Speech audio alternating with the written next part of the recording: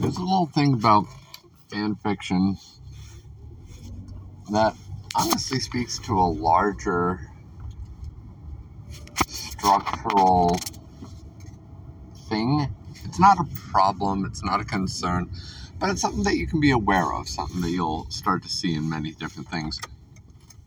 I don't know what else it's called, maybe it's just called anchoring.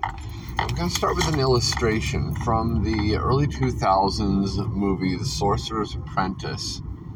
Disney put it out, had Nicolas Cage and some other kid in it. I was watching a featurette on the Dance of the Mops, which they copied over from the Fantasia Sorcerer's Apprentice.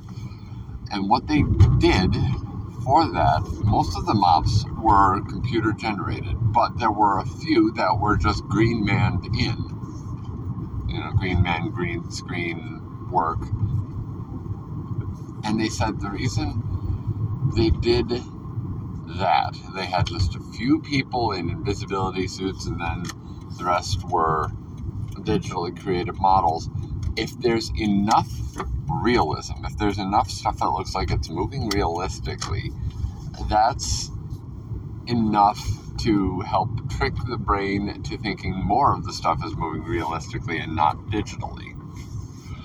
So that's what I think of when I think of anchoring. And when I started to contemplate that, I began to see it in a lot of places, and I don't mean just special effects.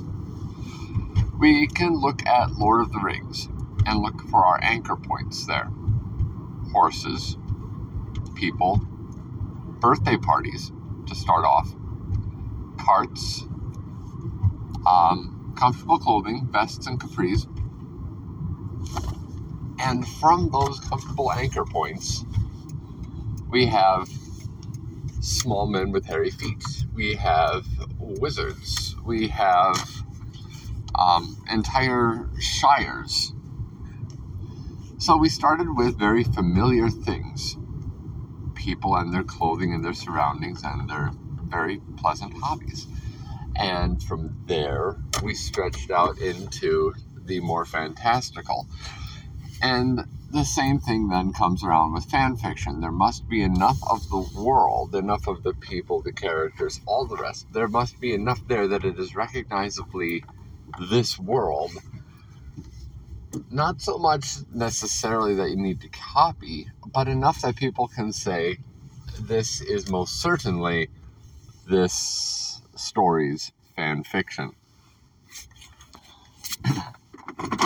So perhaps this can be helpful to you when you're trying to decide what elements to use. I would say only use as many as you envision needing. And make clear that it's them there, because if you feature, I'll come back to it again.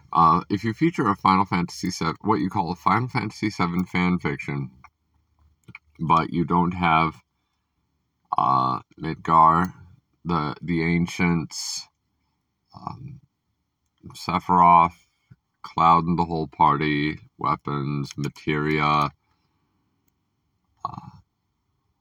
or really any of that world or any of its elements, you don't have a whole lot that you can work with. But here's the thing, they only needed 3 or 4 guys with the brooms to make it very clear, to help mysteriously make the appearance of all 30 or so mops cleaning at once.